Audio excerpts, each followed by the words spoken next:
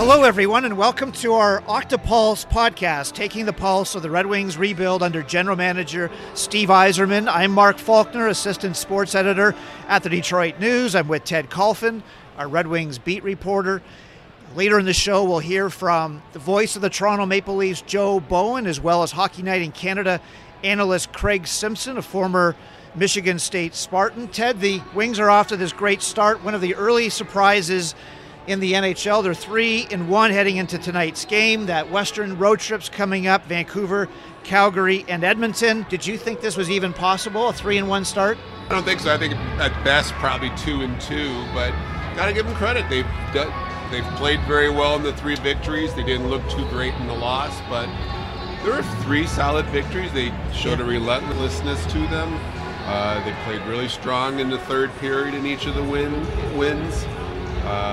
The top line keeps humming along. Goaltending's been solid. There's been a lot of positives, Mark. I mean, it's been a nice start, but I caution there's still 78 games left. So, Ted, what do you make of those third periods so far? They've taken leads. They had a lead, actually, the one game that they lost against Anaheim. A maturity level. Yeah. I mean, they look much more poised in the third period. There's a good, strong work ethic. Defensively, they're very solid. It's been quite the change from the last couple of years, no question about that. You were in Montreal for Thursday's 4-2 win, the first win at the Bell Center since 2007, and the first win over the Canadiens in 10 games. What were some of the things that impressed you? The defense, shutting down the Habs, but was there anything else, Ted, that sort of... You know what, Mark, the one thing that really stood out, each time Montreal came back, I mean, the Wings took a 1-0 lead, Montreal came back, the Wings scored late in the first, Montreal scored. In the past, especially in the last few years in those situations, and especially in that particular rink, it seems like all heck would break loose after that, the game would just go out of hand, the Wings would fall apart. That didn't happen this time. So maybe some of these younger kids have gotten a bit older, like more mature, like we just said.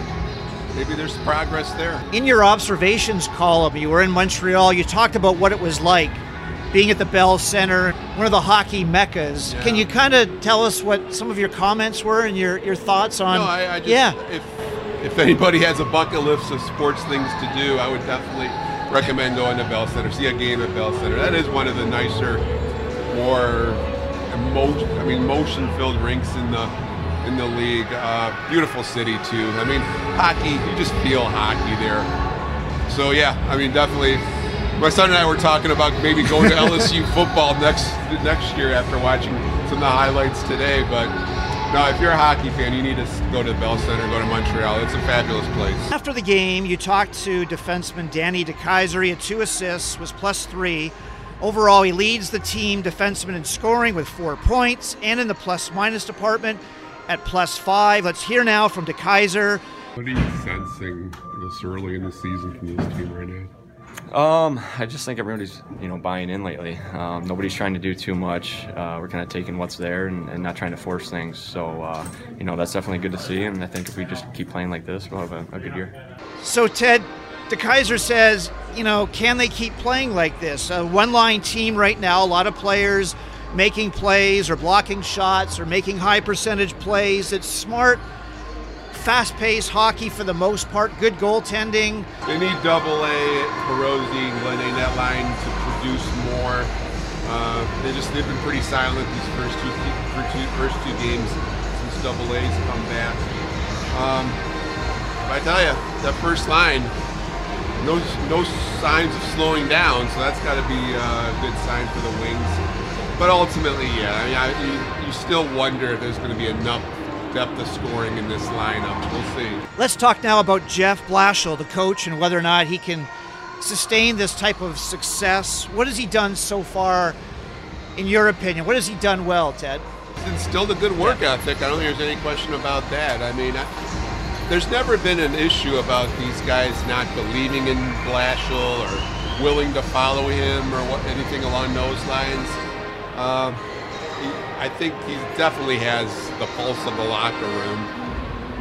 I don't think there's any doubt that as long as these guys keep playing this type of hockey, they don't necessarily have to win more. They don't have to be an over 500 team. If there's a competitiveness to this team this year, if you see development in the younger kids, he's going to have a job next year. Let's put it that way. But again, let's just see how it plays out. But I mean, obviously, I think Jeff Blashill has done since it started training camp, since the start of the summer, maybe talking to these kids.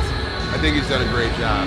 Ted, after the Montreal game, Jeff Blashill made a few people laugh with the hot dog eating coach when he... Another great reason to go to Montreal, Mark. I know those toasted hot dogs in between periods in the press box are to die for, let me tell you. Well, Jeff Blashill said he took one for the team. Usually he would have 2 hot dogs. He had 3, and today on Instagram, Lisa McDowell, the team nutritionist, she can confirm that even though Jeff Blashill had 3 hot dogs, that the drink he had was a green cold-pressed juice with the right kinds of nitrates. So they're having fun with this. I know, but that's not a tasty combination. No. I think I'd wash it down with a Diet Coke. What does it say, though, about the Wings, where NHL.com picks up on that, and the Wings, Jeff Blashill has their back, and he laughs and says, "I had to sacrifice." What do you make of that? No, that's a good sign. I mean, they're having fun. I mean, then again, even when they were losing last year, I think there were some great points during the season where he keeps the room relaxed. The veterans here do a good job of that too. They're good about knowing that they're very fortunate. I mean, they're in the NHL. I mean, there's a lot of people who would die for those jobs. It's pressure filled, but they keep it loose too, and I think that's pretty important for any team. Ted, let's hear now from Craig Simpson about Hockey Night in Canada and how here in Michigan, a lot of hockey fans, that was their chance Saturday night to get a broadcast, a national broadcast for many, many years. And in fact, Craig Simpson said growing up in the London area and going to Michigan State, that was the game that he wanted to watch as well. So here's Craig Simpson talking about Hockey Night in Canada and the influence here in Michigan. So I just think it was the connection to the NHL and to the Stars. You know, I think that radio was such a big part of the early days of hockey. To be able to see it in bright color and watch your heroes play, I found just to be must-see TV on Saturday night. You know, as a little kid, you always did. And so I think it did make it special. It's such a different reality now when pretty much every game is on from all around the league. But I still think Saturday night has a traditional factor to it, and it's an important game. So, Ted, that's Craig Simpson talking about Hockey Night in Canada. He had one really interesting story about the 1988 Stanley Cup Conference Final. The Oilers had lost Game 3 at Joe Louis Arena, 5-2. Bob Probert scored 2 goals. And what was interesting about the story was after the game, it looked like the Oilers were in a little bit of trouble. Craig says his brother Dave Simpson, who played for the London Knights, had 67 goals in 68 games. Dave went out with the Oilers, and the team went out, everyone went out. Craig couldn't remember where they went to in Detroit. It wasn't as if they were downplaying things, but he goes, his brother Dave goes, there's no way you were going to lose. And the next game they came back, Craig scored an opening goal. Probert tied it up, it went into overtime, and Yari Curry won it. But you get a little sense of what it was like with the Oilers, that freewheeling team, and how they were able to win. Different time, different era, really was. That was an amazing team. Craig Simpson had a very solid career. That's not a very underrated career.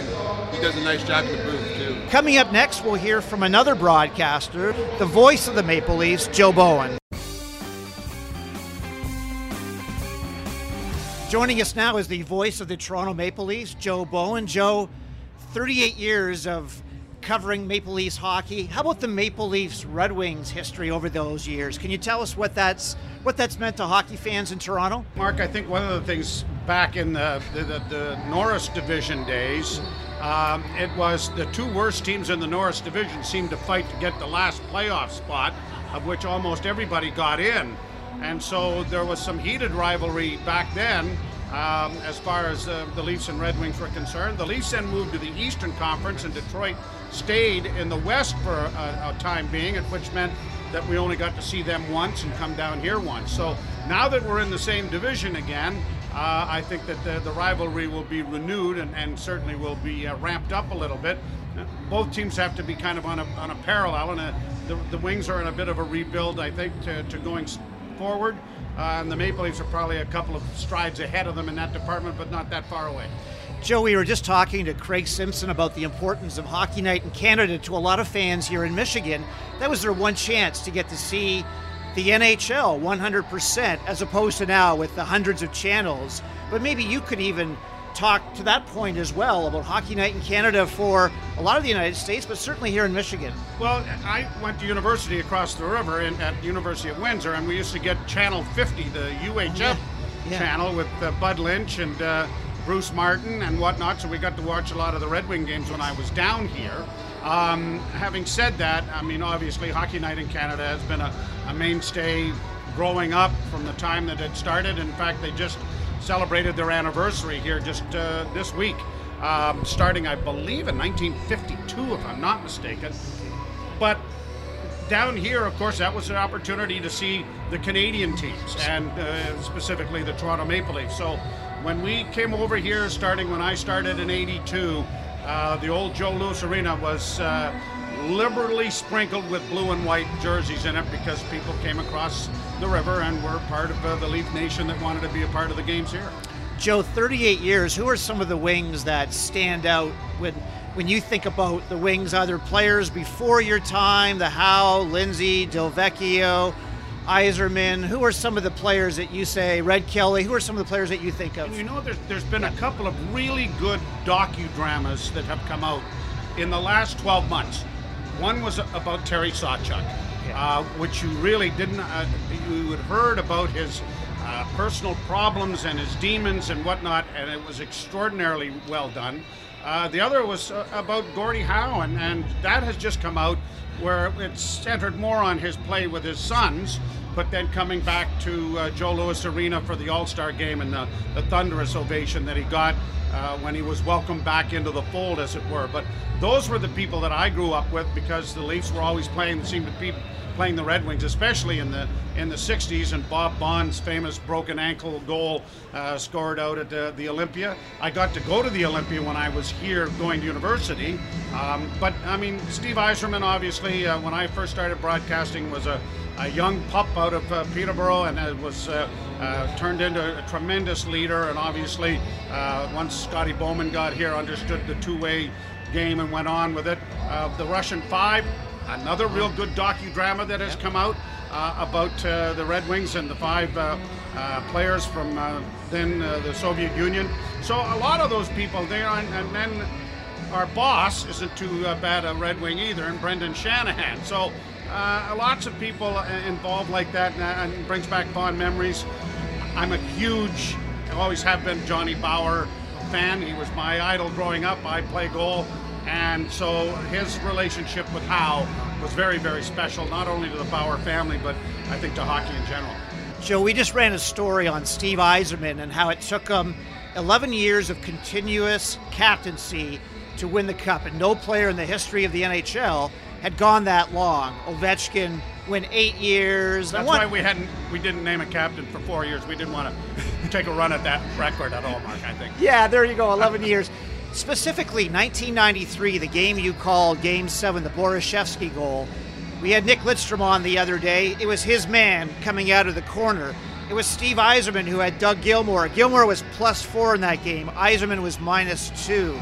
The Leafs, with Pat Burns, double-shifted Gilmour a lot, and Yzerman had to sit on the bench and watch as they were rolling 3-4 lines. They played Doug Gilmour till he dropped. I mean, he was on intravenous, I think probably during the intermissions, because he wasn't obviously a big man either. But Pat Burns did a marvelous job that thing, and you're right. They played the hell out of two lines, and it was a goal. You always hope that when you get to call a goal like that you get it right. And where the radio position was at Joe Louis was in that end of the rink. And I know Bob Cole was doing TV, but he was further down and closer to center ice. So I knew right away that Nicky had touched the puck, and I got that call right. And I felt so bad years later when the Blackhawks finally won the Stanley Cup, the Stanley Cup winning goal. No one knew what was in. So there isn't an iconic kind of a call of that. It just, oh yeah, oh good, you know that. Yeah. So, but yeah, that Detroit team they had to learn, and it took them not that year, not even the next year when San Jose came in and upset them, but it took that long for them to understand that, yeah, you can be really good offensively and you can do an awful lot of things, but if you aren't a real good defensive team, you can't win that trophy. You just can't. I just wonder what you think about watching Steve Yzerman, the captaincy all those years, and just the heartbreak, though, turned into really some useful information that he took to Tampa, now here in Detroit. Well, obviously, they're life lessons, and there's only one team that wins each year, so you learn really by your mistakes and your failures. And I think that obviously Steve Yzerman learned those lessons going forward and then incorporated them into his game, became very successful on the ice, but I think those lessons were very valuable in how he was going to go about his off-ice activities as a manager. And I think obviously the Red Wings are tickled pink to have him back, and I think that, and it's great that he is still in the game and being a part of it. It won't take him long to find the people that he wants.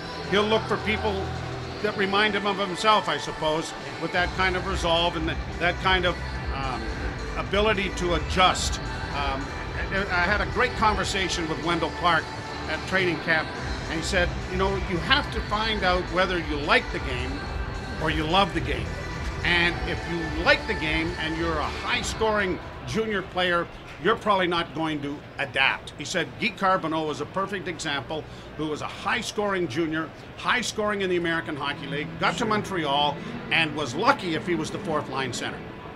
Well, he had to adapt. He couldn't be the high-flying playmaking. He had to become something that he wasn't. So he loved the game enough that he would change the way he played.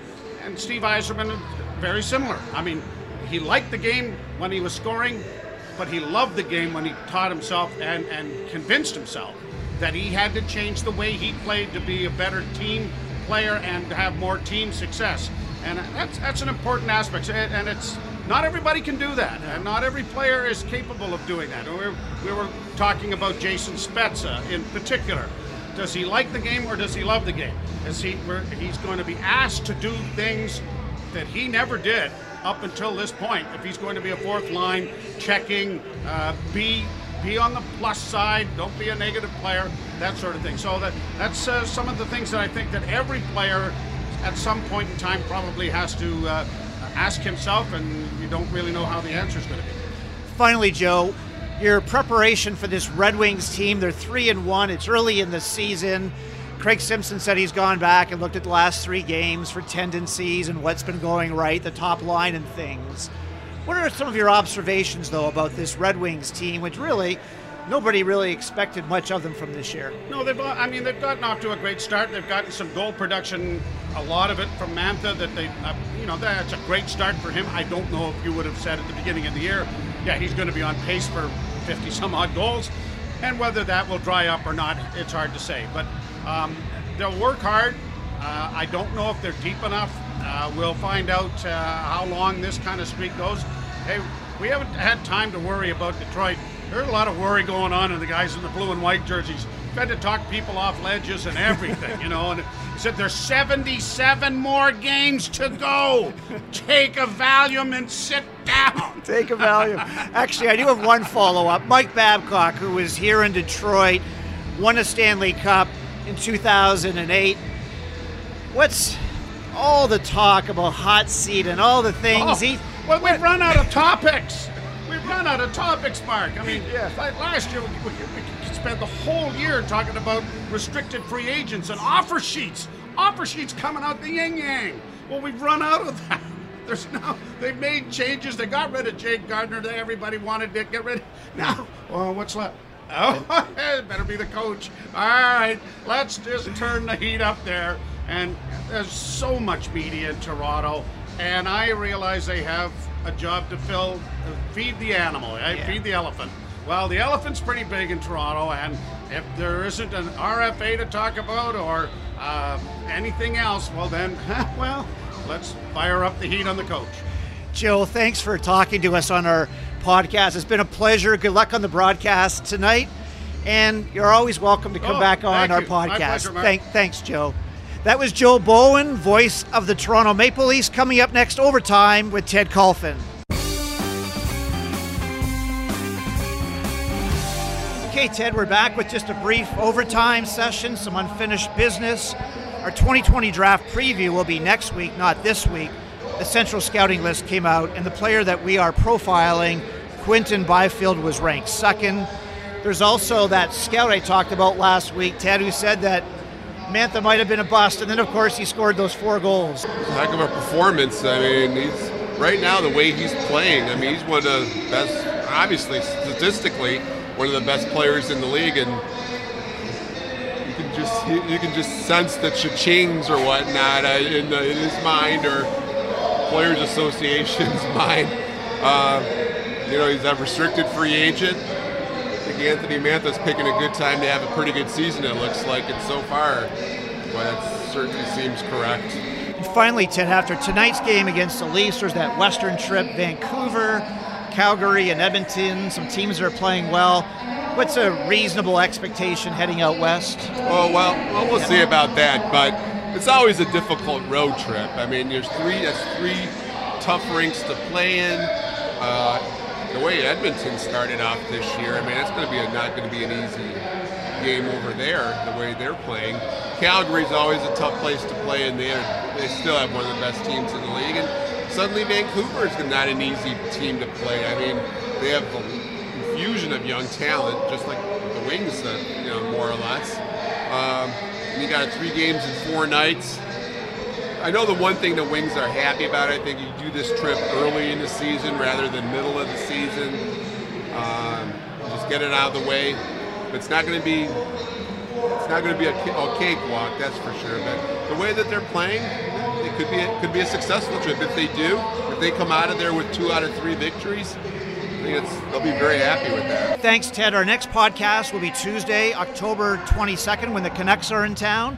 That's it for episode 2 of Octopulse, taking the pulse of the Red Wings rebuild under Steve Yzerman.